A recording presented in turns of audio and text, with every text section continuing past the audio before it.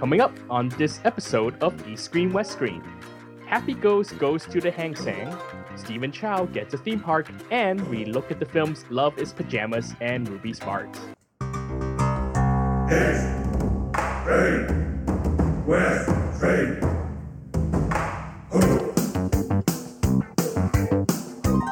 This is East Screen West Screen with Paul and Kevin, where if films were food, they'd be full of it.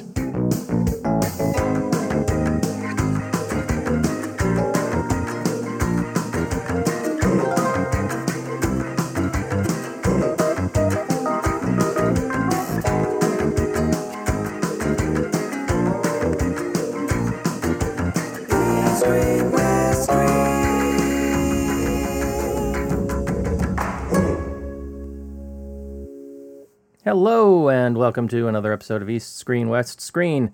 This is the show where we talk about film from Hong Kong to Hollywood and lots of stuff in between. It is Wednesday, October 17th, 2012. As usual, I'm your host, Paul Fox, and joining me, as always, right here from his secret location in the Fragrant Harbor is Mr. Kevin Ma. Hello, everybody. Hello, Paul. How are you doing? I'm doing quite well. How are you doing, sir? Good. Just, keeping busy, things like that. You too? Yeah, it's middle of October. Things are starting to cool down here. Not having to run the aircon, we're past the hot days of summer, I guess. So I'm liking this time of year. I'm currently engaged in a pumpkin hunt. I'm trying to find the sacrificial pumpkin for the end of the month. Haven't been quite as successful as I have been in past years. Haven't found one I really liked yet, but I'm out and about and actively searching for my victim. How about you? Any big plans for the remainder of the month? I saw you tweeted something about film festival stuff and some other stuff going on. Yeah, the Hong Kong Asian Film Festival finally announced their picks this year. Actually, just yesterday, I was at a press conference, and we'll be talking about the picks a little bit in a little bit during the news section. But that doesn't start until November 2nd. Until then, I think I'll be doing some work for a bit of work for Hexagon Concepts, some movie reviewing work. I don't know if you noticed, my review for Due West is now up on lovehkfilm.com. I'm hoping to write a few more before the next wave of work comes in. But just keeping busy. All right. All that sounds good. But we are here to talk about a lot of other stuff. We'll get to some news in just a moment. But what films are we going to be looking at this episode? For East Screen, we'll be looking at Love is Pajamas, the latest film from director Vincent Koch and producer Raymond Wong. For West Screen, I will be talking about Ruby Sparks, the indie film starring Paul Dano. All right. All of that and a little bit more coming up right after a little bit of news.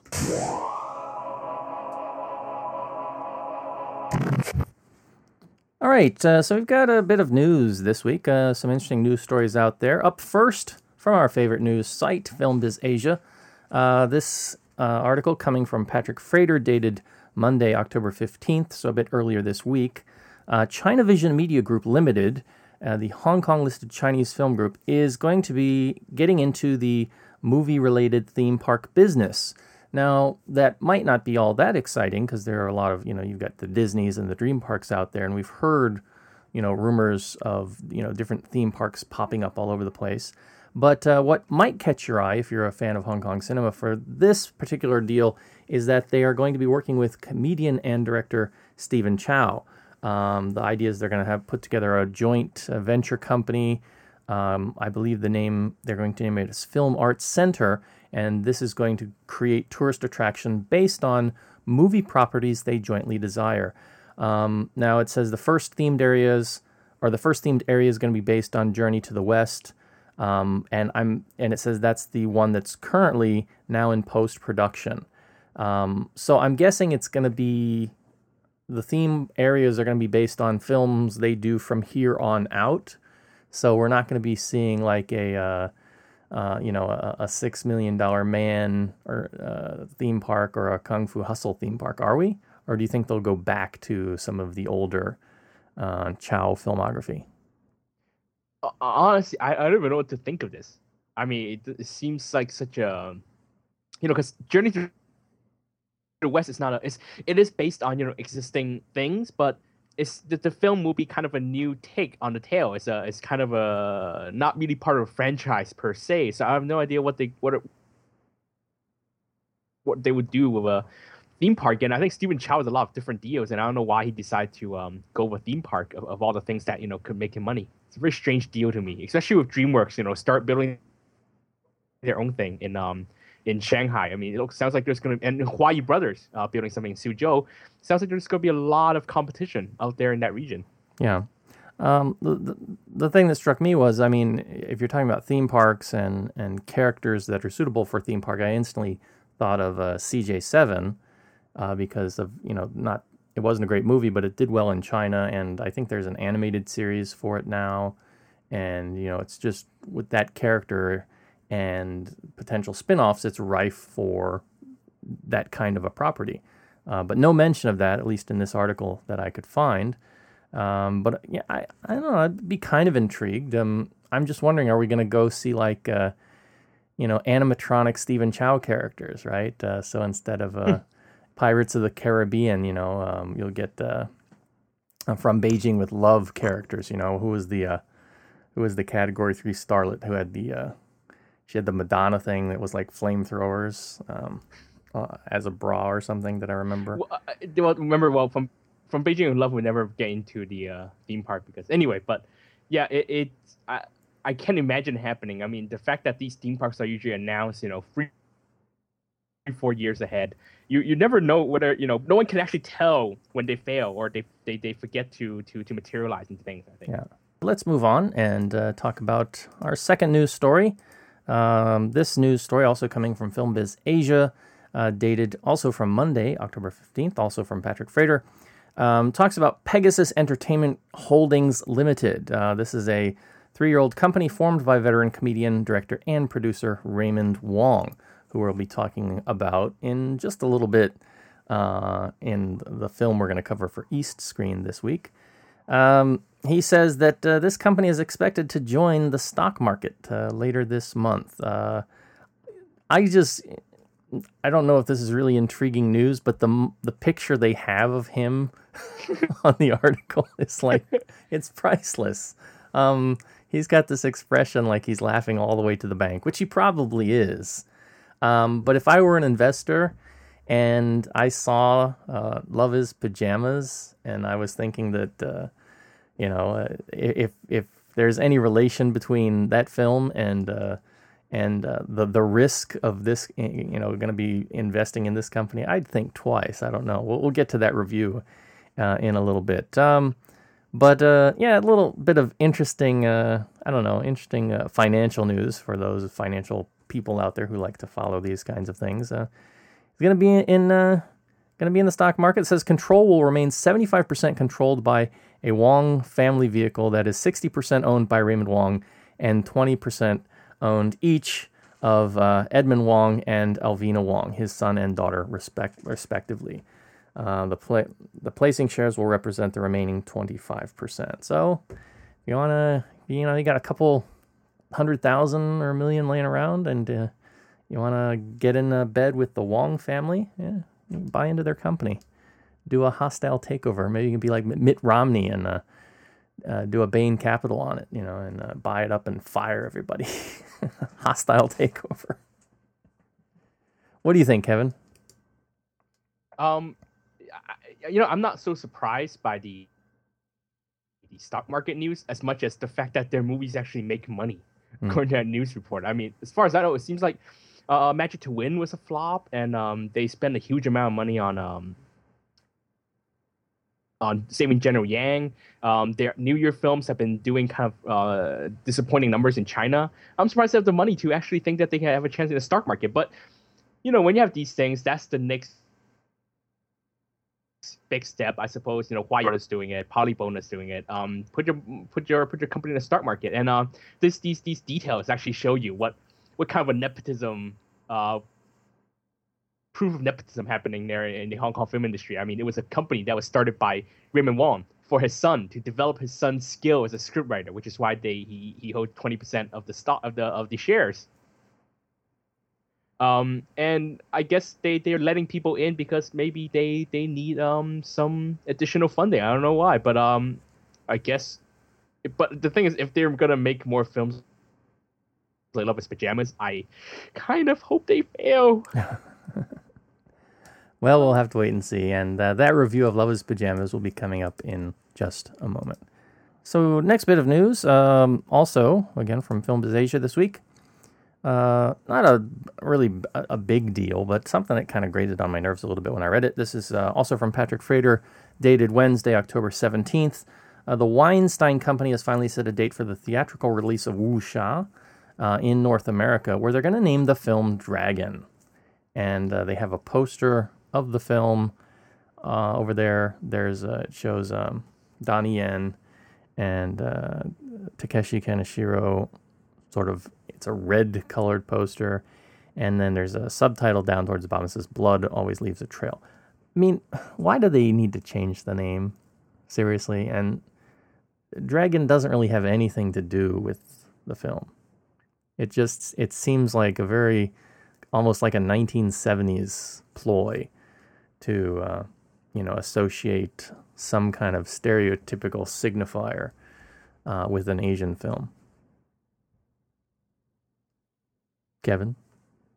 This is where I was because I didn't hear questions. I was like, this is where I chime in. Yes. Sorry. This isn't really news because I've heard about this. This was already told to Peter Chan when he first brought the movie to Cannes. So actually, you already knew that he was gonna have to call it Dragon. And yes, he said that it was because of the Weinsteins, who have a let's just say a history of ruining Asian films with things like this. But what can you do? The Weinsteins are power players, and whatever they want, we Asians have to listen. Yeah. What can you say, right? And actually, what's worse is that it's not only the name changed, but people in North America, even for the North America premiere over at the New York Asian Film Festival back in the summer, you guys are getting a shorter version of the film. I think cut by 7 minutes or 8 minutes. Yeah, you guys are getting a shorter version of the film because the Weinstein said so. So but fortunately, you guys can just buy the original version on DVD or Blu-ray on yesasia.com, including free shipping. Shameless plug. Wait, Dad. What?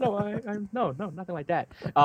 Yeah, you guys buy the original version, and I don't think the Weinsteins are stopping you yet. So that's the good news. The bad news is if you want to have a big screen experience in North America of Wuxia Dragon, Wu Dragon Sha, Wuxia Dragon, Dragon Wuxia, whatever the hell we're calling it, then you will have to watch the shorter version, unfortunately.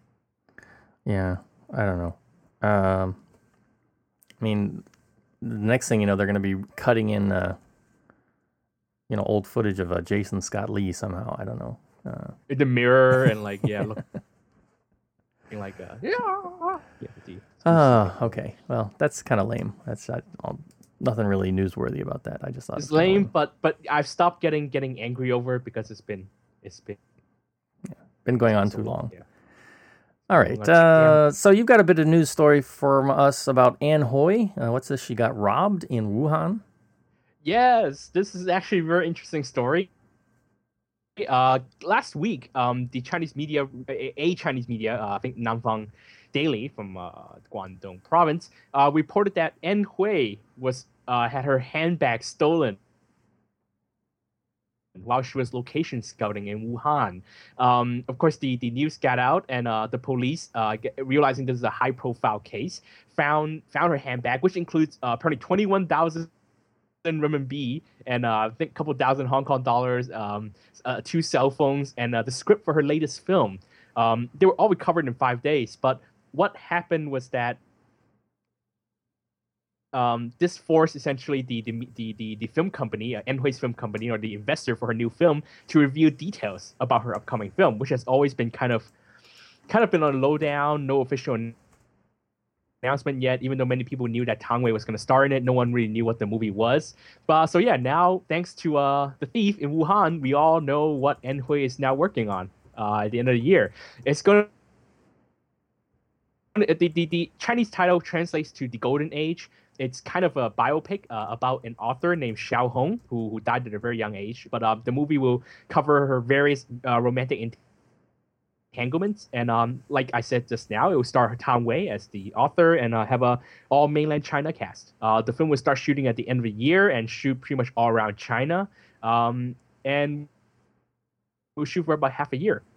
It'll be written by or the script's already written by the scriptwriter of Postmodern Life of My Aunt. So I kind of look forward to this. It's Anne Hui back to China, making a kind of a bigger production now, and with a very interesting subject and a very good actress. Paul, what do you think? Does this sound good to you? Oh yeah, I'm all about Tang Wei. Even Speed Angels. I like watching her in the SK2 commercials now too. But yeah, I'll be interested to see if I'll really be interested to see if they integrate any of Miss Hui's experience into the script now. If maybe they'll add in a little Easter egg or something about that, because one of the things that I admire about her films is that there's always a level of sort of down-to-earthness about a lot of what she ends up putting on the screen. So I'm wondering if, in this film she'll work something in, or if that will be the subject of maybe her next film. Well, yeah, I mean, I don't think it'll be in this film because the film takes place around the 1930s, I think, before or after war. But it'll be kind of a period film, so I don't think she'll be integrating anything from her latest experience. But it's one of the best directors working in the Greater China region, working with one of the best actresses in the Greater China region. So I think this collaboration is definitely something worth looking forward to, even if it is a China movie. Yep. Right. Got another bit of news for us about the greatest movie ever, right? Cold War? Or at least that's what the trailers would have us believe. Yes, the greatest movie apparently since Murderer, according to Echo at least, will be serving as the cold opening film for this year's Hong Kong Asian Film Festival. Actually, the film was supposed to open this week here in Hong Kong, but several factors, including the fact that there's going to be a blackout period of foreign films in China, the opening of National Party Congress, I guess other issues, pushed the film back to November 8th, and so did the Hong Kong opening date. So I think the Hong Kong Asian Film Festival, which is run by the Broadway Cinematheque, whose parent company Broadway also owns Echo, saw that there's a good opportunity to use the film, give the film a good spot, to kick things off. So it will be sharing the opening night with Taiwanese film When a Wolf Falls in Love with a Sheep, starring Ko Chun-dong, who was last seen in You're the Apple of My Eye. The festival will close with Kim Ki-duk's Golden Lion winning film Pieta, and there's plenty of good stuff coming. You got Caught in the Web, the Oscar contender representing China this year.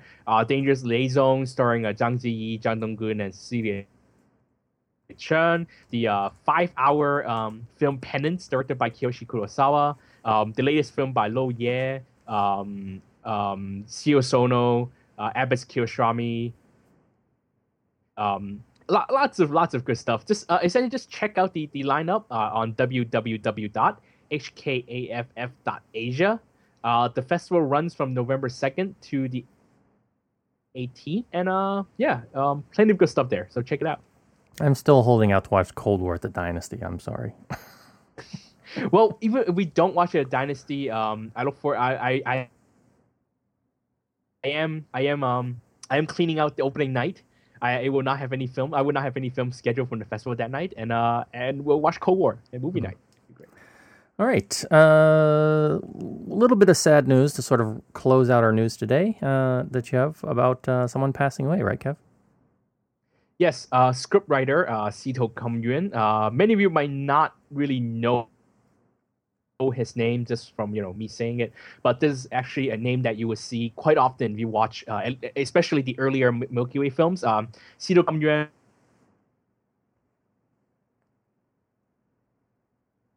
he has been suffering from cancer, I think, for about a year now, according to director Soy Chen, who has collaborated with Sito on many films, including Home Sweet Home, Exile, Accident, Motorway, Dog by Dog. Essentially, most of Soy Chang's films. Said that Sito first suffered from lung cancer, I believe, and then he beat that, but then he had brain cancer, and that finally took away his life on Saturday. Very well-known scriptwriter. You will have seen his name on things like as a co-scriptwriter on really famous Milky Way films such as Expect the Unexpected, A Hero Never Dies, also Exiled, and trying to think here. More stuff.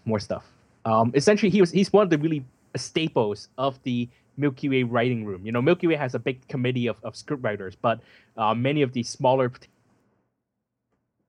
potatoes don't really get credited. So to be credited as a Milky Way scriptwriter is actually quite a big deal in that writer's room. So Sito coming as a very respected scriptwriter, and he's been in the industry for a long time. And he still has 2 more films to his name coming. That'll be the Pang Brothers Inferno, and also Soy Chang's 3D Monkey King. So at least we'll see his name on the big screen 2 more times. But a huge loss to the Hong Kong film industry. Very talented scriptwriter, Sito Gumrian. And I will be taking the time to revisit as many of his works as I can. Yeah, sad news. And only like 2 years older than me. That's kind of scary. All right. I think it's time to move on and talk about our first movie. So let me play this.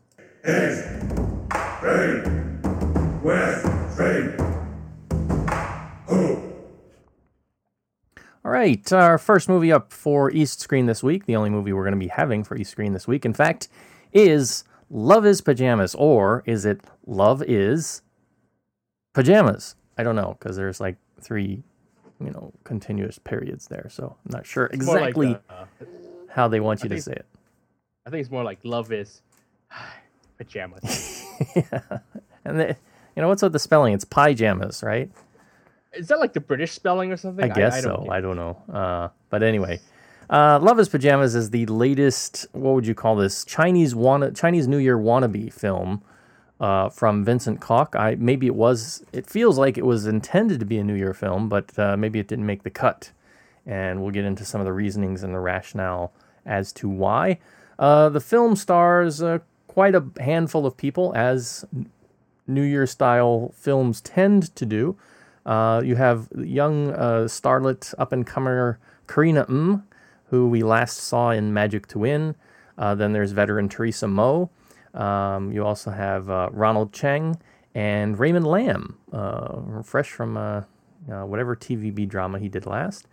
And you've got some other cameos in here, people like Alfred Chung and even the director himself, Vincent Koch, and quite a few other people that pop up on occasion. What is this story about? Well, basically, Teresa Mo plays Yu Chan-tin. She's the mother of Carina Ng's character, who's basically just called Carina in the film. Ronald Cheng's character is called Fai, and he is, I'm not really sure what he is. He's kind of like a loungeabout guy who's got this plan to create a multi-million-dollar selling app, and he's just trying to figure out what that app is. But they sort of play him off a little bit like a genius in some ways, because he does seem very smart and capable in some facets. And his cousin is Raymond Lam, who's called Lucky Owen. Now, Lucky Owen's an interesting character because basically he's got this, I don't know, it's a kind of curse where any woman that sleeps with him will then immediately find the love of her life immediately after. So he's like the most popular guy because everybody just wants to sleep with him so they can then find their true love, basically. Which kind of sets up some attempts at comedy with his character. But this film is really all over the place. Teresa Mo's character works for a company that is run by Raymond Wong, and they make garments, they make clothing, and he tasks her to create a new fashion of men's pajamas, which is really weird. I still don't understand why they wanted to make men's pajamas, but that's what she's tasked with, and he's doing this to somehow kind of get in good with his ex-girlfriend, his ex-lover, who's now a successful fashion person in mainland China. And then they bring into the picture Lin Shang, who plays Jojo Wang, and she serves as an ex-flame and the current love interest for the Raymond Lam character. So, yeah, this film is really all over the place. It attempts to do the sort of the holiday style thing where everybody's got sort of a mini storyline going on. There are lots of gags in between, but a lot of them don't really seem to have any real bearing on the story or the narrative that's going forward. The narrative itself, the whole thing about trying to make, you end up having these two teams competing to make the pajamas. It's a little bit reminiscent of Lau Ching-wan and Louis Koo in La Brazier, and it just is nowhere near as good in terms of film. There's I don't know if it was in the trailer, but there's a blackface gag that Ronald does, which kind of just had me shaking my head and scratching my head and going, what? And it's one of those gags that just has nothing to do with the story. It doesn't really even, it's trying to establish, I guess, his character as a nice guy because he's doing it to show that he's a nice guy, but it's kind of... No, his job. It's his job. He plays a lifestyle extra. So he shows up and plays whatever roles that he's hired to do. But yes, his nice guy thing comes from the fact that he doesn't necessarily take money. Yeah, because he was doing it for the little girl and he wasn't getting paid for it, right? And so... Yes, but that's his job. His job is he plays a lifestyle extra, quote unquote. So yeah, I don't know if... is it politically correct? Certainly not. Is it offensive? It's Ronald Chang, who I like. I like Ronald Chang a lot. And I think his role here the character was kind of okay, but he's really underutilized. He, is paired off with Karina as the love interest. And I know it's only her second film, but there's something about her that I don't really like as a leading actress, a leading starlet. Just doesn't appeal to me, at least not in the two films that they've put her in yet. Teresa Mo, I think, I like her, and she's okay as the mom and what she does. She's doing sort of her normal shtick, but nothing spectacular. Raymond Lam gets some of the best laugh gags simply because they pair him against Lin Shang, who makes him seem like a dwarf. And there's a couple scenes where it's so obvious that he's like standing on apple boxes or something next to her. And it's actually kind of unintentionally funny. At a certain point in the film, everyone goes to Hangzhou. Why? Of course, because they're, it's a dual funded film and they're going to get screen time in both places. And so it looks good if it takes place part of the time in China. Alfred Chung does have a cameo. He's the late husband of Teresa Mo's character. So he's not really in the picture, but he is, because she's got all these video clips of him as sort of like an active app on her. I don't know if it was an iPad or a Galaxy Note or some other kind of pad device. But I really liked that part. I mean, I like Alfred Chung, and I found that use of the technology to sort of keep a loved one alive through, she basically had these video responses programmed in so she could have these conversations, and then she'd play the response from him, and it was obviously an old response, and she, had watched these thousands of times, but it kept him alive, and it kept him going through sort of a daily routine with him. Some might say that that's, not a mentally good thing, but I found it a very interesting use of the app. They kind of come back to it at the end, and it just kind of goes too much. But what they start off with, I thought, was really interesting, and would have liked to see them explore that a little bit more. It kind of brought a little bit of a somber seriousness to this film that I don't think they intended to. I think they intended it to be sort of a sight gag, but it left me a little bit kind of wanting more, and a little bit conflicted about that. And then, there's Ronald Cheng's character too. I think that I don't know if Vincent Koch, the director, or Ronald Cheng himself watched Big Bang Theory. But one of the things I was saying to, I think it was Kozo, who we were watching the film with, I said, he's dressing exactly like Sheldon from Big Bang Theory. Then Ronald Cheng's character, Phi, he's always wearing like a Superman shirt, a Batman shirt, a Flash shirt, and he's usually wearing it with as an overshirt. He's wearing a long sleeve shirt underneath these sort of geek comic book inspired T-shirts. And that's exactly the style that Sheldon Cooper on Big Bang Theory goes for. So I'm wondering if there was a little bit of influence there in that character taken from that series. I noticed that. I don't know if it's true or not, just an observation on my part. There's a big song and dance kind of thing at the end where they all get together and sing. It's a terrible song. Wasn't anything great about that. Movie in general, I was asking on the way out with Vincent Koch what happened, looking back through his filmography, he's got a lot of films I like. Dragon Loaded. Other stuff he's directed. What was the last thing he directed? Mr. and Mrs. Incredible. Mr. and Mrs. Incredible. That was kind of okay. Supermodel, like Supermodel. My Lucky Star. Yeah. I don't know. Marry a Rich Man, that was pretty decent, right? He seems like he's gone downhill the last couple movies. I hope this is not a continuing trend.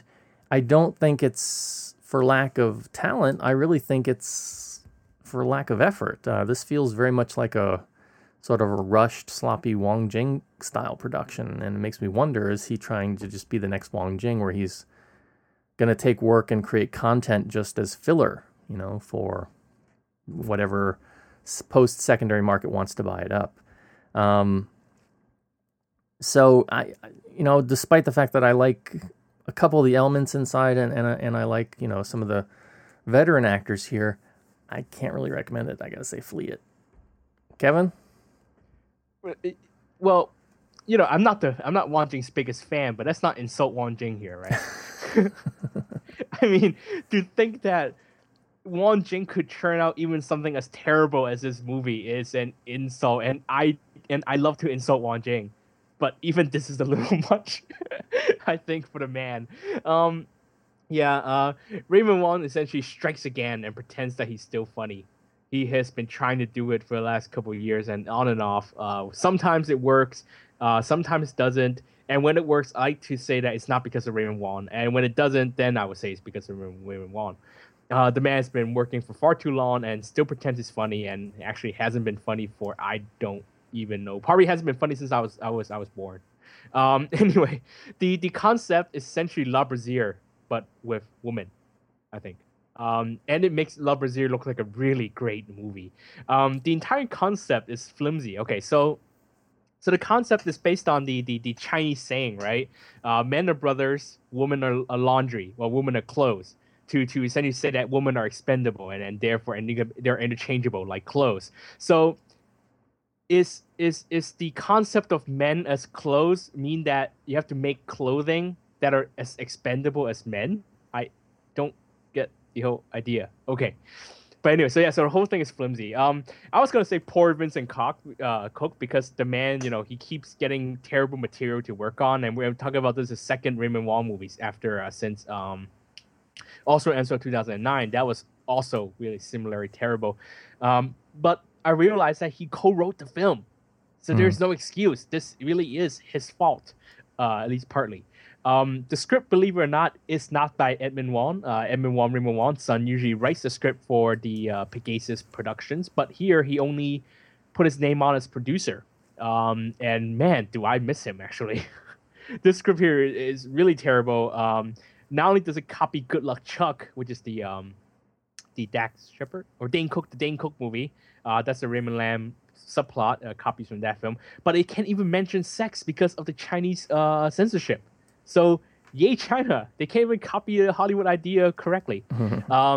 the script is also rife with repetitive dialogue that treats the audience like they're watching TV. It keeps repeating the same things, and everyone is speaking like they're speaking to blind people because they're pretending that the audience can't see anything they do, so they have to say everything out loud. There's really no heart to the film, even though like Paul, you were saying the thing with the talking to the dead husband on the app is. It's an interesting idea, even though they don't really capitalize on it as well as they should have. But it feels like there's no heart. The heart doesn't work because it feels like they're going through the motions. There's little brain behind it. It's quite hollow. And the slapstick has no bite.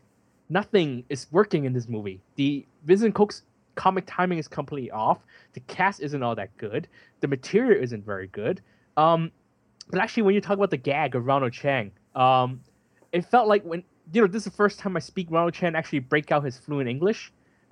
Before that, he kind of always had to pretend, especially when he does comedic roles, he had to pretend he doesn't speak English.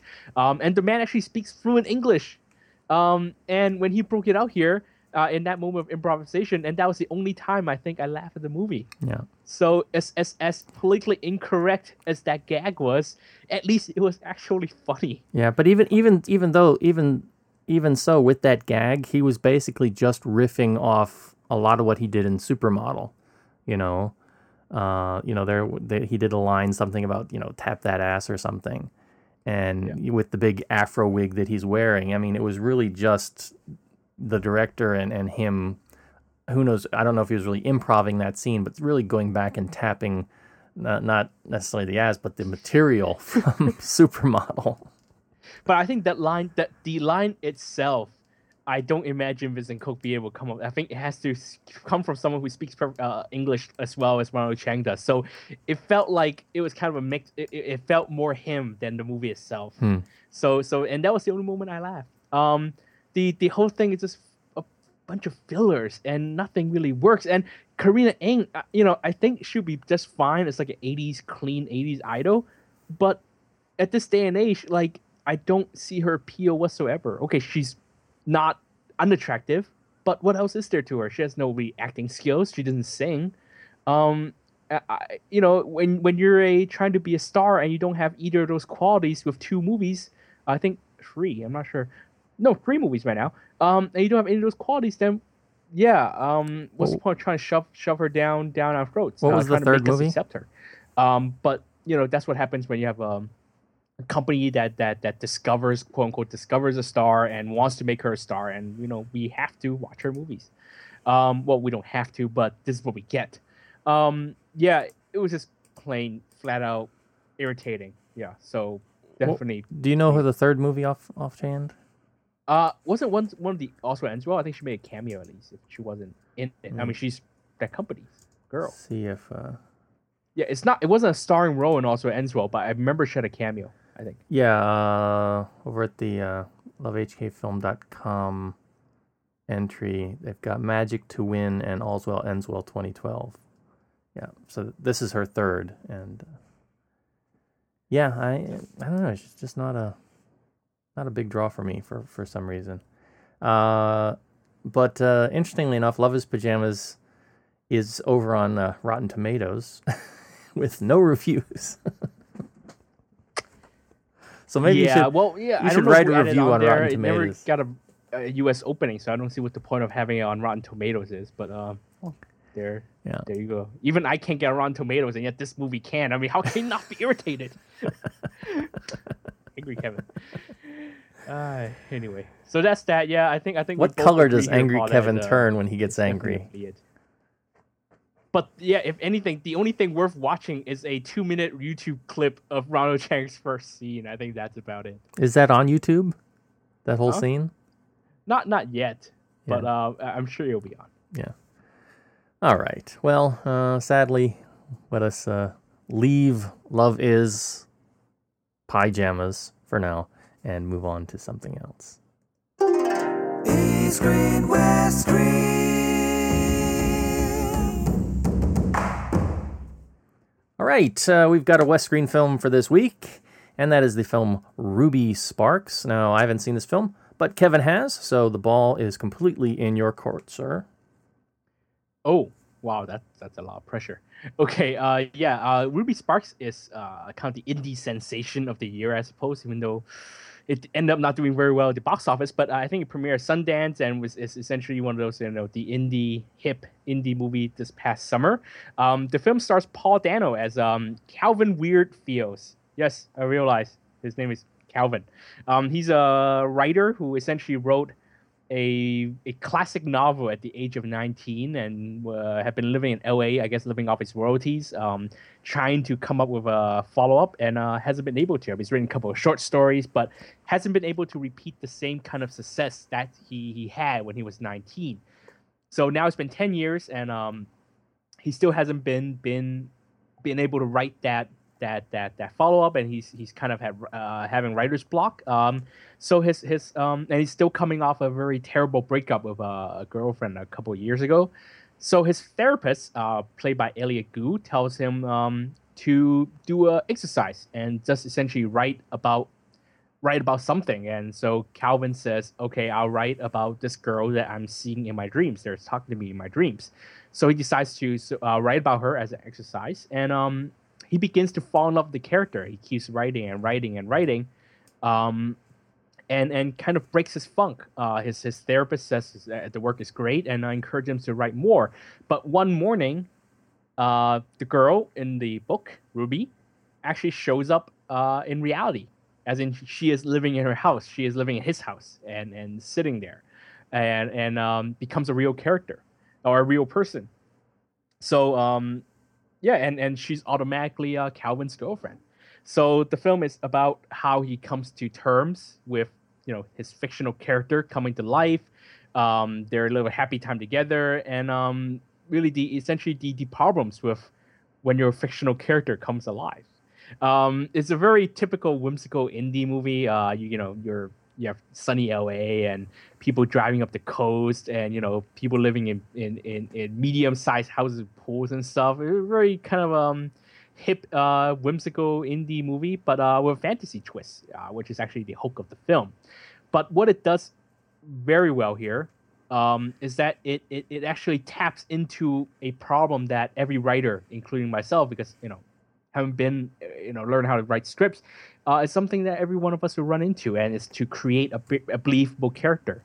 At one point, Calvin's brother Harry reads the manuscript and says, in real life, girls with complicated problems don't become endearing. They become problematic. They become trouble. So what Calvin actually has to do is create a believable character, not a girl, a human.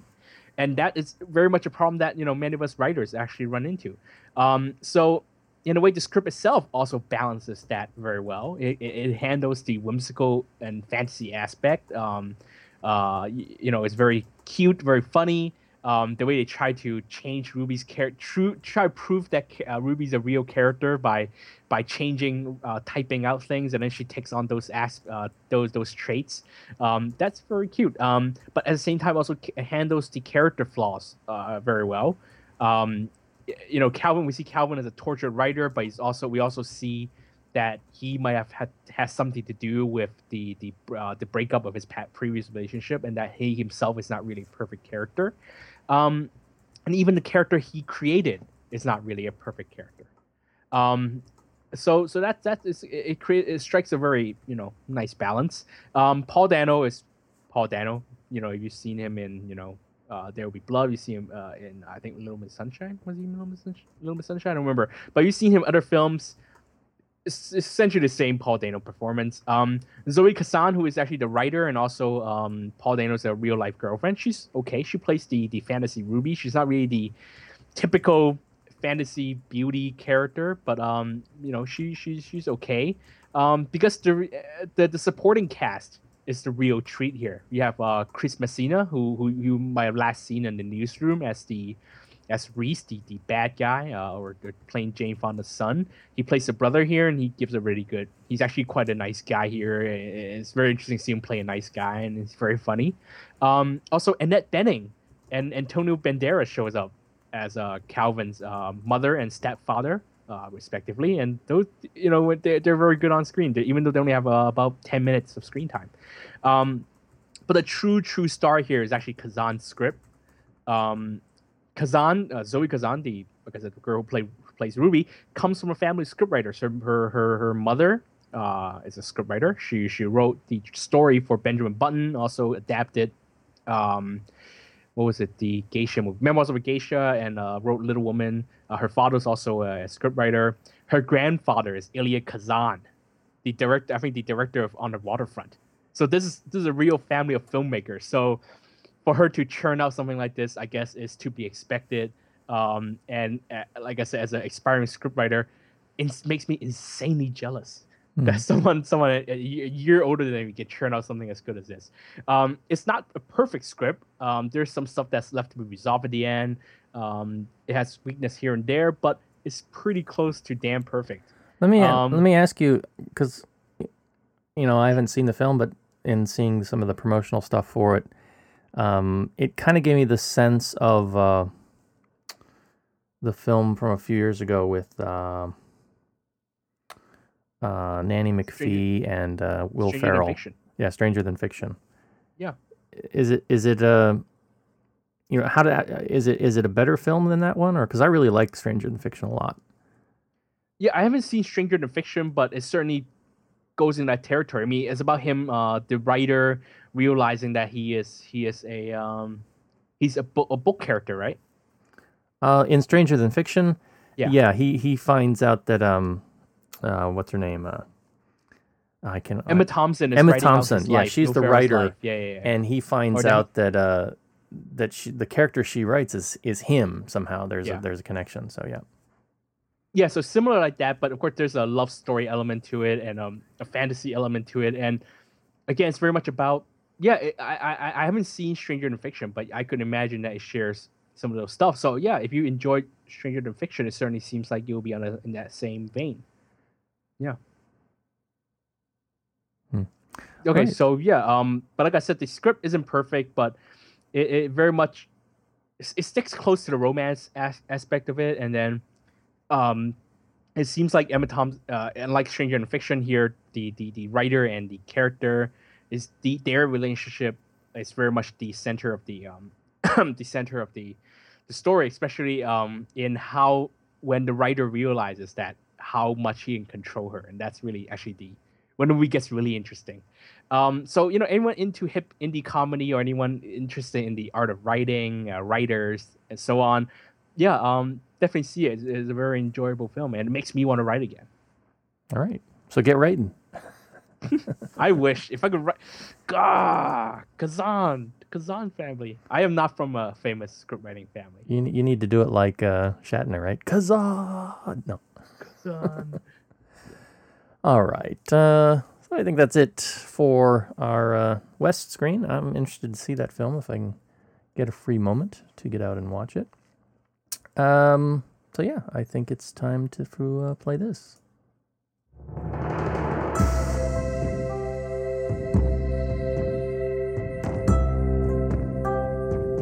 You're listening to the East Screen West Screen podcast. Visit Kongcast.com for more.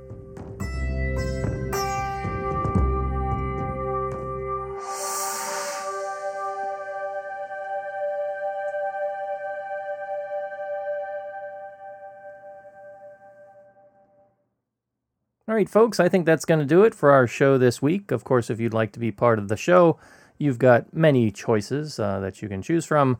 You can always head over to our website at www.kongcast.com. You can leave us some comments or some feedback over there. We'd be happy to hear from you. Of course, iTunes is a great place to stop by. Leave us a 5, 4, 3-star review if you're happy with the show. If you think some things need to be changed or improved, let us know that too. If you're interested in following what we're doing on a sort of a day-to-day basis, twitter.com/Kongcast to follow show updates, twitter.com/Foxlore to follow some of the very strange things that I tend to tweet about. And, of course, I urge you to follow twitter.com/TheGoldenRock. That is one word, The Golden Rock. And to follow Kevin and many of the things that he tweets on our daily basis about the film industry, film news, all kinds of interesting and important stuff if you're somebody who's interested in Asian film or particularly in Chinese film. Email, you can hit us up at Gmail. That is eastscreen@gmail.com. Again, send us questions, comments, or even a short audio review, and we can play it here on the show. Keep it short and sweet. And we're on the Facebook, facebook.com/EastSWestS. And Kevin is diligently over there in the Facebook world, keeping us updated with notes and all that good stuff. And of course, we've got additional notes over on Google+. If you search for my profile, Paul Fox, you'll find me over there. And if you're interested in going to be in Hong Kong and interested in joining the movie nights, drop me a line there too, and I can get you into the movie group circulation. But that's only going to be useful if you're here in Hong Kong. Catch us on Stitcher. You can listen to us on your iPhone, your Android phone, your BlackBerry, and your WebOS phone. Stitcher is smart radio for your phone. Find it in your app store or at Stitcher.com. Stitcher Smart Radio, it's the smarter way to listen to radio, and we thank them for their support.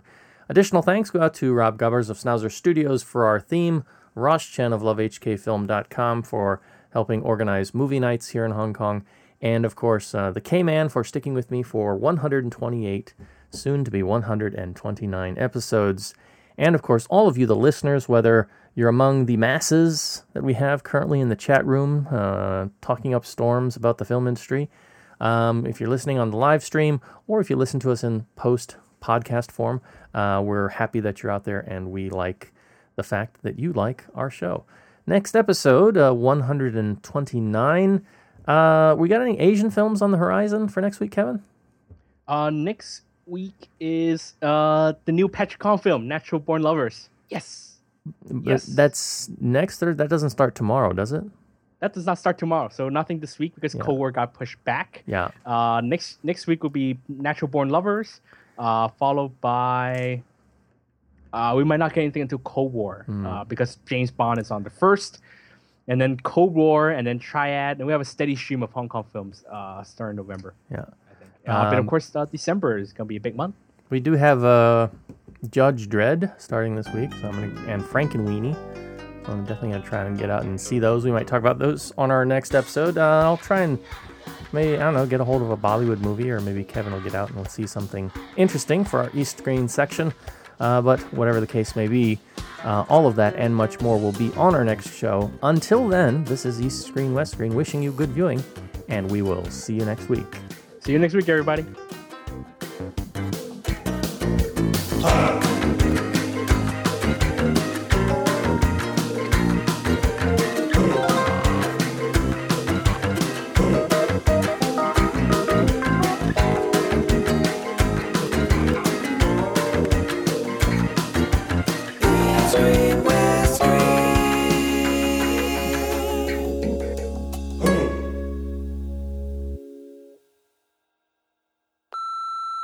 All right, you want to do the intro this week? Yeah, which voice do you want me to do it in? Your choice, my friend. You can do it in your Linda Blair evil possessed voice, because we are getting close to Halloween. Coming up on no, just do it. You do it live regularly. I'll do it live, bitches. Is that your what's his name voice? What's his name? I don't even know what voice that was. No, the Do It Live. Bill O'Reilly. Is that your Bill O'Reilly voice? Oh God, I don't even know how. I don't even know if I have the if I lack the conscience to do. Do your Mitt Romney voice. They just had the voice. debate. Can you do a Mitt Romney? No, I don't even know how to do Mitt Romney. I can no, I'm actually I like to think of myself good at voices, but actually I'm not. Okay. I'm really terrible at voices, so I will refrain. Okay. Well, just play it by ear. All right. All right. We'll start in when you're ready. After I count down 3, 2,